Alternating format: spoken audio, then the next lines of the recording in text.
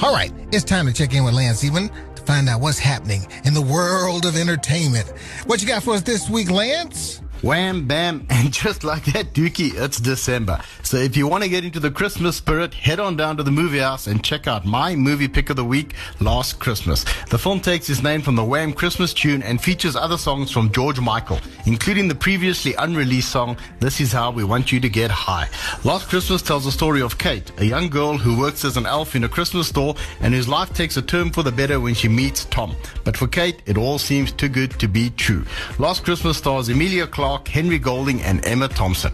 Dookie, it's been one of the most played Christmas songs of all time, and now it's getting the documentary treatment. Mariah Carey's All I Want for Christmas Is You came out back in 1994, and it normally starts to take over the music charts every year just as the holidays start to approach. Amazon have released a trailer for their mini docu Mariah Carey Is Christmas, which features an interview with the diva herself, as well as insights from producer Randy Jackson and a long-time backing vocalist Trey Lawrence. The docu will premiere exclusively on Amazon later this month. And staying with all things festive, if you're a music buff, one of the best things that you can read on the web this week is an interview with Midge Ure. The former Ultravox frontman was one of the people behind 1984's Do They Know It's Christmas by Band Aid, a group put together to raise funds for the famine in Ethiopia. The interview shed some light on Boy George's near no-show, Bono's big moment, and an unauthorized sample of Tears for Fears. It's really a great read if you have the time and if you're into all things from the 80s. And Dookie, Snoop Dogg has just released a children's album titled Rock-A-Bye Baby. The release features lullaby renditions of Snoop's back catalogue such as Gin and Juice and Drop It Like It's Hot. No need to worry about the lyrics though, as the tunes are instrumental interpretations of some of his most famous hits. So when next your little gangster wakes up in the wee hours of the morning, you might want to reach for Snoop Dogg.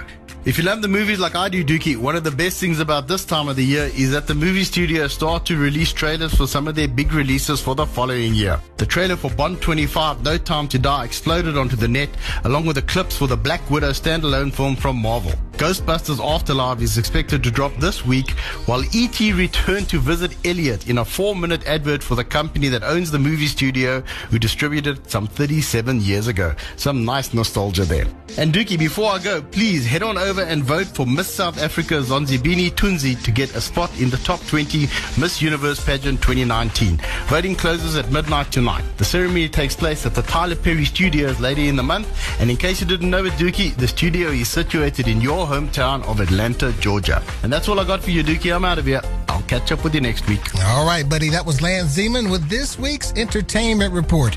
And remember, as always, you can catch up with any of the previous episodes of the Entertainment Report by just downloading them from Spotify. That's proudly brought to you by the good folks at Solid Gold Podcast. Now, I was checking out this little thing that they posted, and apparently we got lots of listeners in the States and Germany. So I want to send a special weekend shout out to all of you. Happy weekend, and I hope you enjoy the party. You've been listening to another episode from the Solid Gold Podcast Studios.